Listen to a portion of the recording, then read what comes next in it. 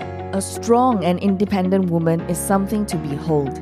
She pays her own bills, buys her own things, and she doesn't let a man affect her stability or self-confidence. She is a soul-rich woman. Are you ready to be rich doing what you love? Be on purpose and in control of your life again.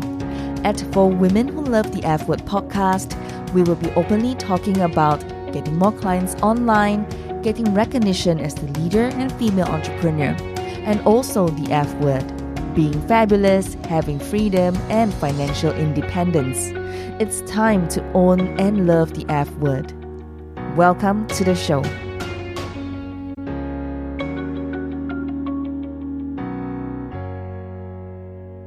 Hey beautiful, today we have a really special guest. Her name is Sheryl Sandberg. She is the COO of Facebook, which means she oversees Facebook's business operations, specifically helping Facebook scale its operations and expand its global footprint. She is also the founder of Lean In. This is a global movement, a global community group where Sheryl founded to support women striving to reach their ambitions. So I met her in Hanoi, Vietnam, an opportunity when I was there on a project for Soul Rich Women. I spoke with her, hang out with her, and managed to did some recordings. I really hope that you enjoyed some of her sharing and perspective. In this perspective, or we call this recording, she shared a lot about how she coped with her life, balance her life, do the work that she's doing now.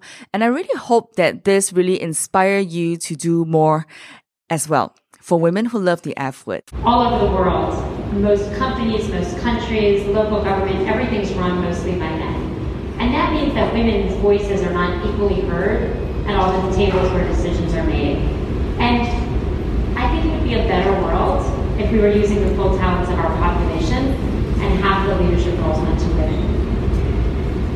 This exists pretty deeply in our culture.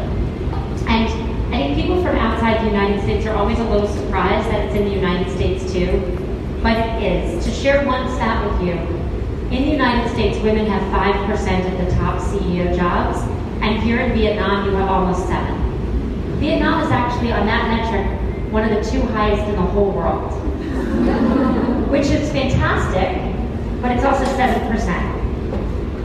And so, culturally, there are huge differences between the United States and Vietnam and all other countries.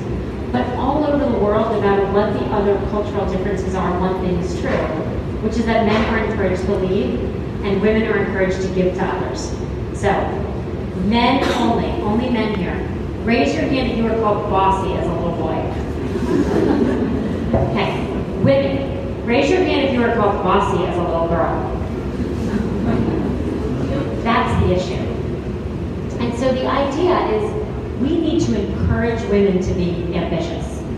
And the world is not going to do it for us. We are going to have to do it ourselves. And so the way to do that are peer support. There's a lot of data that says that peers, people your own age, can be as good as mentors as anyone else. And so our idea, when we published the book and I started my foundation, was to get women into local chapters, local circles, so they could explicitly be ambitious. They could have a place to say, I'm going to dream big, I'm not going to be afraid, and I'm going to go for whatever I want. We hoped for 1,000 circles. That was our goal. We now have 34,000 registered, but you guys weren't even registered. So we know that there's a lot more out there, which is so exciting, because this was my dream all along, was to have amazing women like you, and like all the women here, and all the men who are here to be part of this, really working towards equality for women, which is just incredible. Yes, absolutely. Thank you, Sheryl. So what do you think is the most important objectives of having circles? And we have been having circles for the last 5 years, and what are the impacts that you have seen over the years? So what we know about circles is that they're very empowering to the people who are in it. 2/3 of the women who join a circle will take on a new opportunity because of the encouragement of their circle. 70% of the women who join the circle will go on to do things they weren't otherwise going to do. And so it happens because the circles get together every month and support each other and encourage each other. And I know everyone has really busy lives, right? You have long hours at work, you have your friends, some of you have children. The question is, where do you carve out that time as a woman to think about what you want to do? It's very hard to do, and that's why the circles are working. Lean has been there for 5 years, and what is gonna be the next step after the 5 years anniversary? So the goal of Lean In was to take it way beyond the United States, way beyond me, and make it about all the women. And so I hope the next 5 years are the times for all of you to take on leadership roles, reach for the next step, get the promotion you want, have children you want, and know that if you choose to, you can be a mother and a great, great, great professional, and see this continue to grow all over the world. We, in some ways, we've made a lot of progress, right? But in some ways, there's a long way to go. So the wage gap in Vietnam is 36%. The wage gap in the United States is 20%. There is no country in the world where women are paid equally to men for the same work. So it's been 5 years. I'm so proud of all the women in circles, and I think it's our chance to continue to do more and more and more. We talk a lot about how self-doubt can hold us back. And in Lean In, you state you still have days where you feel like a fraud. This is the heart of Lean In. The heart of Lean In is that at the same level of performance, men often have more confidence than women. And here's why. It's because if you have a certain level of performance and you ask anyone around them or the person themselves to remember it, male accomplishments are remembered a little bit high and women accomplishments are a little bit low. And so that means that we are systematically underestimating ourselves, and everyone around us is systematically underestimating. Not on purpose, I want to be clear. And women do it as much to women as men, so this is not gender bias. It's a bias that everyone has. And so this is why we know that men get promoted based on their potential, and women get promoted based on what they've already done. And so the goal of Lean In is to tell people, even if you don't 100% feel like you're up for it, apply for the job anyway. Build your own confidence. The best trick I ever came up with, or I heard about, happened years after Lean In. It's not in the book, unfortunately, which is to write down 3 moments that you did something well at the end of the day. And I put this in my new book. So at the end of the day, put a little notebook by your bed, just a little tiny notebook, and write down 3 things you did well before you go to sleep. And they can be really small, you know, made tea, got through a whole meeting. It can be really small. What I realized when I started doing that is I never realized that I would spend every single night thinking about what I did wrong. Thinking about what went wrong rather than what went right. And the flip of this is what I did well really helped build my confidence when I needed it, and it's a great trick. Everyone do it. If you learn nothing else here today, 3 things you did well at the end of the day. Men too. What advice do you have for us here on planning out our career path? Well, the biggest source of advice I have is to really be ambitious and really making sure you go for whatever you want. My favorite question in Lean In is really a Facebook question, which is, what would you do if you weren't afraid? You know, ask yourselves, what would you do if you weren't afraid? And then try it. There's a lot of data behind what people regret in the world, and people almost always regret the things they didn't do. They do not regret the things they did, even if they don't work out. I mean, my goals, I want to keep working at Facebook and keep growing Facebook, and I really want Lean In to thrive all over the world. And my goal has always been for more women to reach for leadership roles or to feel the confidence that they can, and to stop the messages we have of men telling women and women telling women they can't do something. How do you find the balance in your life? I sleep. This is very important. Enough sleep is very, very important. You know, look, I try to prioritize. I don't do everything well all the time. I have a great team. That's how anyone gets anything done. It's just a great team. It's a hard question for anyone. It became a much harder question for me after I lost my husband and I was a single parent. You know, the way I do it is when I'm home and not traveling, I'm home for dinner with my kids. And when I'm traveling, it's harder, and I really don't travel as much as I used to before my husband passed away. But I think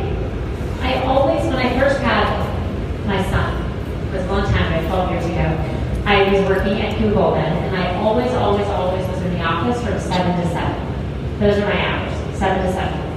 And I literally didn't think I could do my job not being there. But then when I had my son, I went back to work after leave, and I realized that he was asleep from 7 to 6:30 in the morning. So if I did not change my hours, I was never going to see him ever. Because these babies, they sleep for 12 hours a day. And so I really had to make that change. Now, I was lucky that I was pretty senior, but Google is very flexible the way it is in Facebook. But I made that change, and at first I thought I'll never be able to do it, I'll lose my job. But you know what? It worked out. I started leaving the office at 5:30 to be home for dinner. I started doing work again after he went to bed at night, and it worked. And then when my husband died, I couldn't travel at all for like 6 months, and it was so hard for me, so hard for my kids, and I thought, again, I can't do this.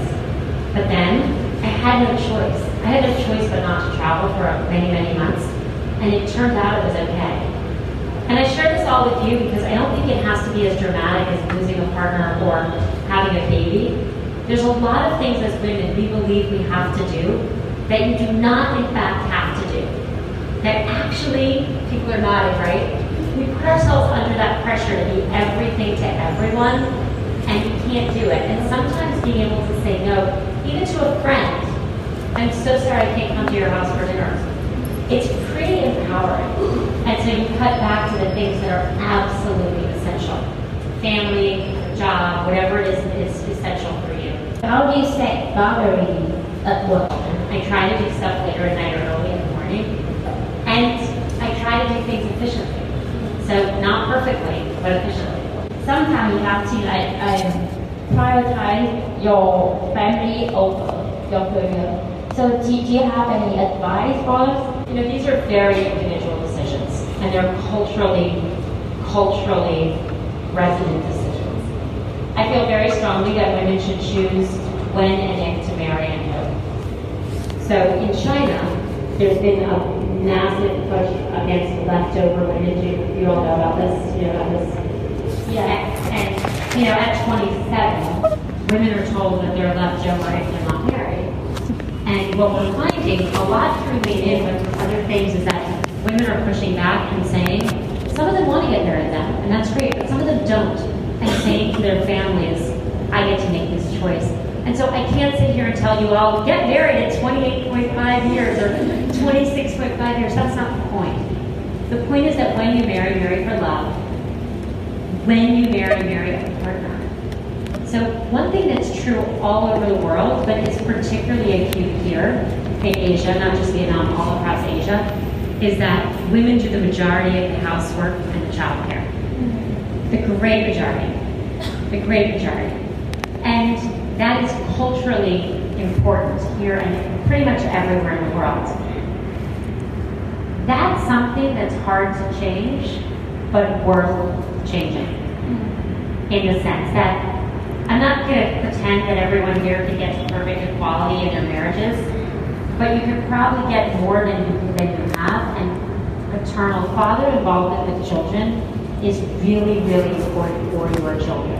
One day when you have them. So the thing I always say is, you can date whoever you want, just don't marry those guys.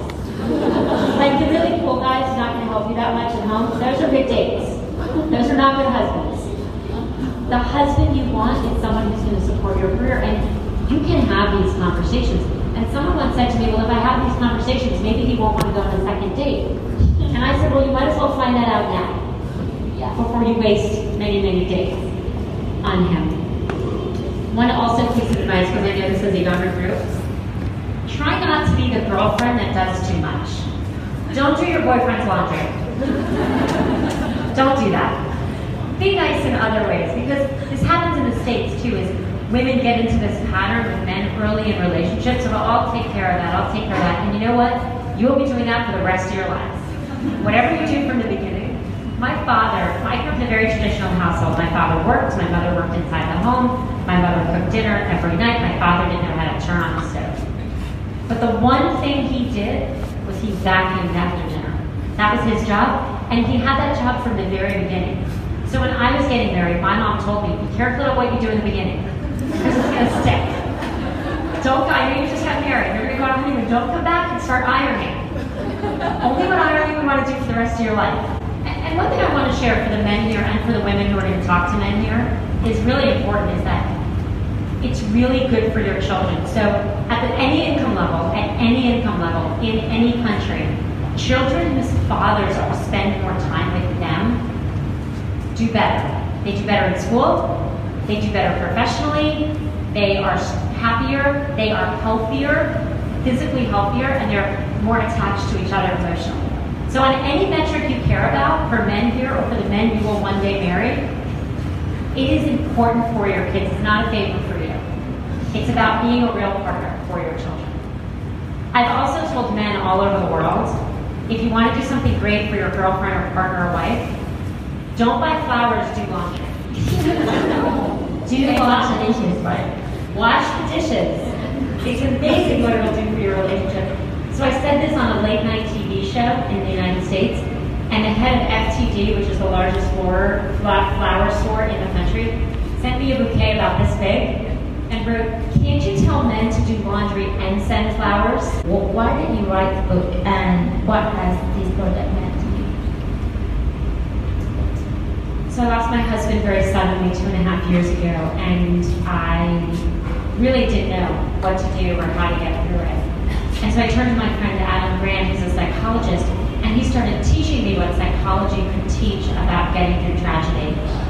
And I wrote the book because it was such a bad experience, and he helped me so much that I wanted to try to help others. My husband was an incredible man, so giving and so loving. And so I felt that if I did something good in his name, it kept his memory alive. And so the question is, when we go through something really hard, and it can be death, it could be cancer, it could be losing a job, it can be losing a parent, everyone's life is touched by something. No one is living a perfect life. Then what? And we actually get stronger for those troubles and those challenges. Now, I wouldn't want to get stronger for the challenges. If I could trade all the learning and take it back, I would. But I can't. And so recognizing the things that are different and better from what I've learned is so important. And the major lesson for me of losing my husband is one of gratitude. So I turned 48 in August. And before I lost David, I would have spent my 48th birthday being upset I was about to turn 50, right?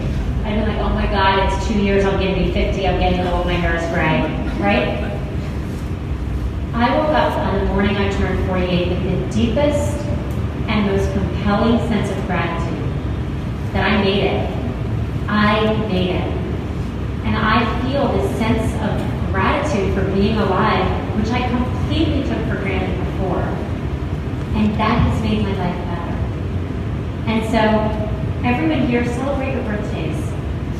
Remember, don't make jokes about growing old. There's only two options. You either do or you don't, and growing old is a blessing. And I know this is a society where there's a lot of respect for elders, I think a lot more than in mine. But that deep respect, that sense of love, that we're here, that we're all here today, is something I carry with me, and I try to remember in honor of David, who he was and what he meant to me. So if you want to completely silence a room, have something bad happen to you, right?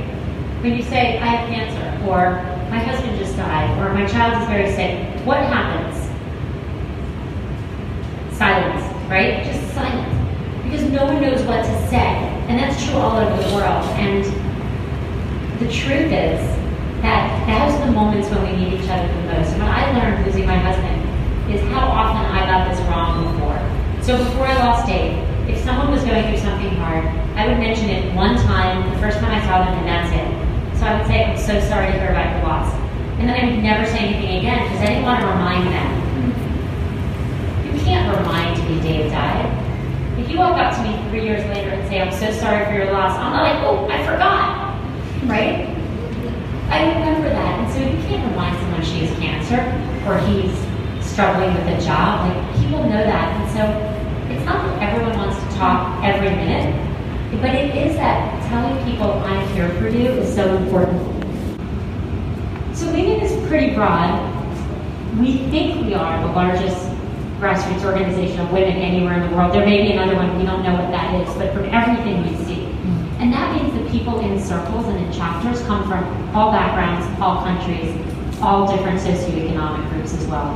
One thing we have seen with Lean In that's worked very well is some of the chapters that are formed by professional women who have more ability to help have hooked up with organizations where they will do work with women who have less privilege. So in New York, there's an investment bank where they have Lean In circles, and they partner with women in a homeless shelter to help do training for them. And so if you want to reach out and do some of those activities, they're great. And the program works really for women everywhere because we face different challenges, but some of them are the same. I'm sure a lot of you work in very male-dominated environments. I know I do. I think the thing to do is two things. The first thing is to overcome the insecure parts of yourself. That don't feel like you don't belong. Take your seat at the table. Literally, I mean at the table. One of the things that got me to write Lean In was noticing that in all the rooms I was in, the women always sat in the back, even when they were a senior. Like, take your seat at the table, make sure you're contributing, make sure you build your own self-confidence, and then help the men around you see the ways they can get more women as well. I love that you're connecting women and that you're connecting them for resilience, because resilience is something that we all need. When I first lost my husband, I asked Adam, how do I know how much resilience I have or how much my kids have? And he said that was the wrong question, because we're not born with a fixed amount of resilience. No one is. We build it. And we build it in ourselves, but we build it in each other. So one of the ways I think Lean In, one of the reasons Lean In works and it grows all over the world, is because Lean In builds resilience into the women in the circle, because they are there to support each other. And so whatever your construct is for women to expressly help each other and support each other, that is how you build resilience, and it's resilience that will take them through the rest of their lives. That our future leaders are going to come from this community. I believe that our future CEOs come from this community. I believe that the best mothers come from this community. And I believe that you all, person by person, day by day, meeting by meeting, are going to change the world for the better. And so it is, you guys were my dream literally come true. Thank you so much. Thank you so much for joining me today. I'm so honored that we are connected, and I hope that I can continue to serve you as you build your dreams. And if you love this episode, and I hope that you did, rate it 5 stars. Give us that glowing review, because it will help more women around the world finding the Soul Rich Woman podcast. Alone you are strong, together we are unstoppable. Now share this with every woman who needs it, because this is how we are changing the world, one woman at a time. As always, get out of your comfort zone and go towards the dreams you've always wanted to achieve. For women who love the F word, being fabulous, having freedom, and financial independence. My dear soul rich woman, sending you my love, and I'll speak to you soon. Bye for now.